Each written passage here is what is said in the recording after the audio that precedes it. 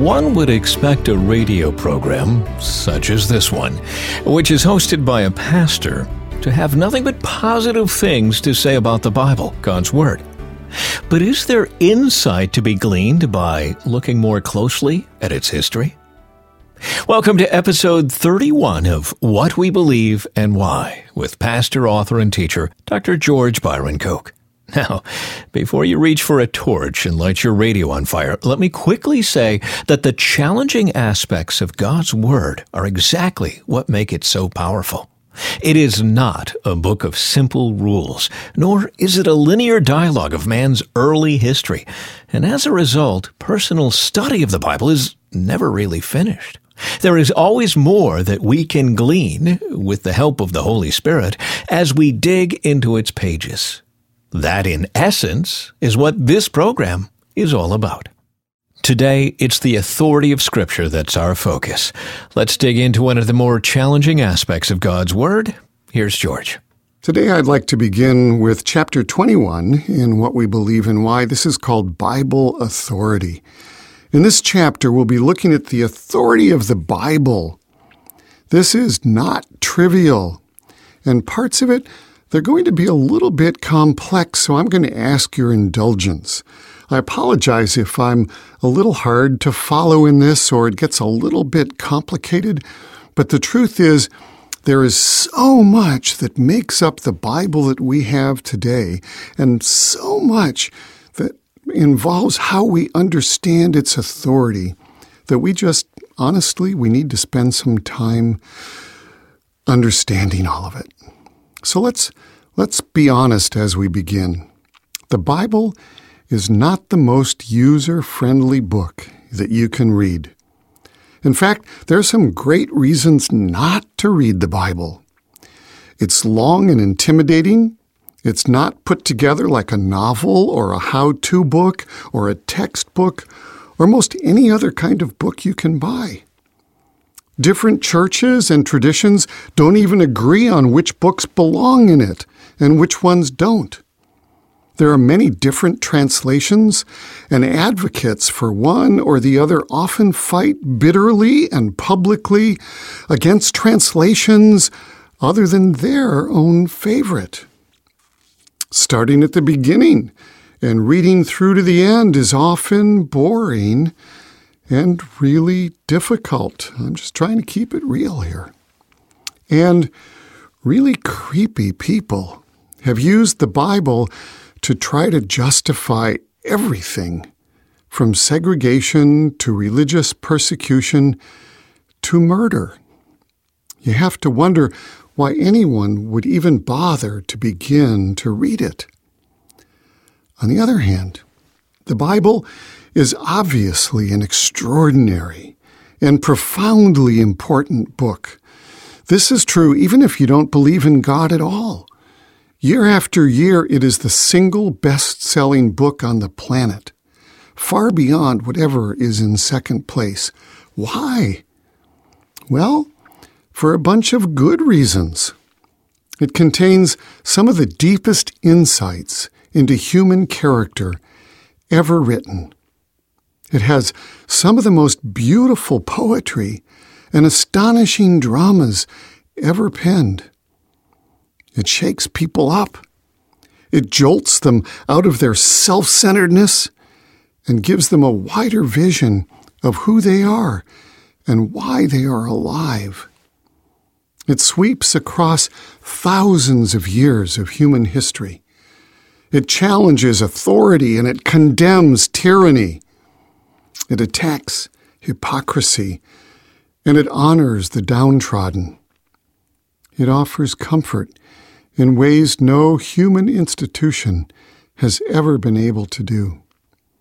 It's used by billions of people as a source of counsel, comfort, and understanding of their place in the world.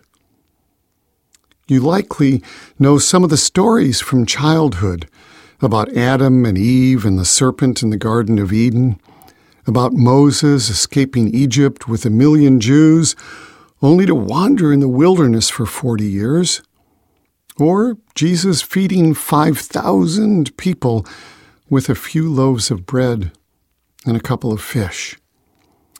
Such stories can be told to children on a very basic level, and they will understand the story and the basic moral of it. But there is much more than meets the child's eye in each of these stories.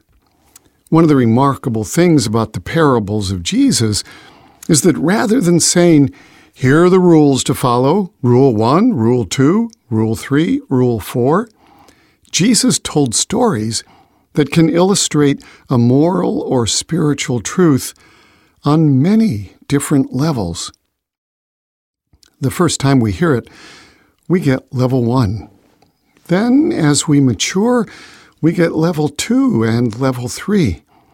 We can't exhaust the levels or depth of the parables Jesus tells, nor exhaust how widely applicable they are in our lives.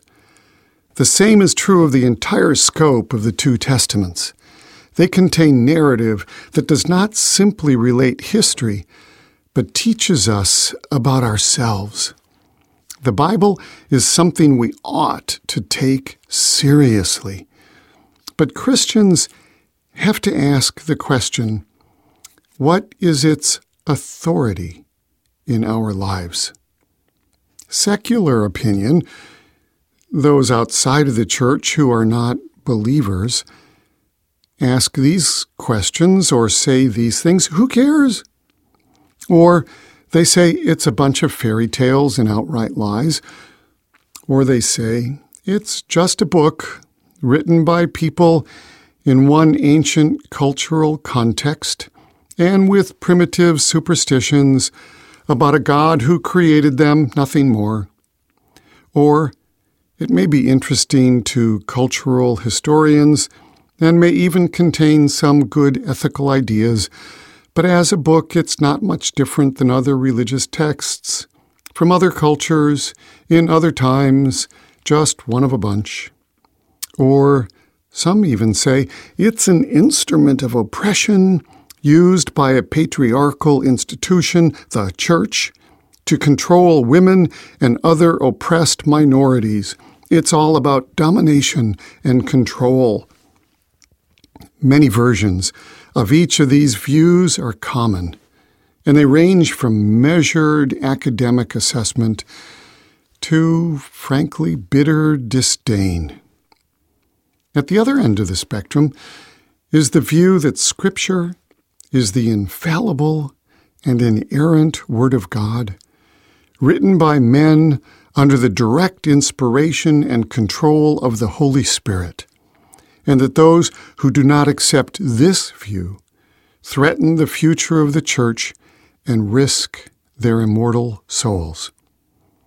If you've not already had your view of the Bible demanded of you by those holding any of these points of view, just wait. Your time will come. As for me, I believe we can trust the Bible as God's reliable and intentional revelation of Himself, without being drawn into any of the partisan fighting. So let's unfold the history and the issues and see where it leads us. Let's consider first the original manuscripts of the Bible. First, do we really know what the original manuscripts said?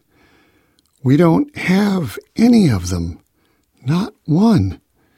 We only have copies. This causes several problems. Authors can make up conspiracy theories that excite and mislead their readers, and no one can prove they are wrong. One group believes the church was in control of the Scriptures for centuries, so they could make it say whatever they wanted to say, and did in order to keep the people under their control. One variation of this has it that Justinian I, when he was the Roman emperor, intentionally excised from the Bible all references to reincarnation, because the emperor and his wife Theodora didn't want us to know about it. Usually, these descriptions of the way the Bible has evolved are done semi-conspiratorially with a wink. We know what the church did. It took out those parts that wouldn't allow it to control the people. So what we have left is only what the powers in the church want us to read. Conspiracy lovers love that one. There are many variations on this theme about Scripture and its unreliability. Since we don't have any of the original manuscripts, who knows what the original said? How can we possibly believe what we read in the Bible? Well, it turns out there are actually some pretty solid reasons for believing that what we have is, with few possible exceptions, what the authors originally wrote. We have quite good evidence of this. Let's start with the historical textual evidence and the abundance of early manuscripts.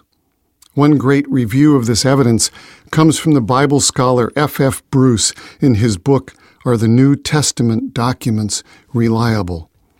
Bruce wrote some terrific books, including Hard Sayings of the Old Testament and Hard Sayings of the New Testament. One of his key points is how historians accurately ascertain the original text of a document. We'll come back and look at this and understand how you go about doing that when we return.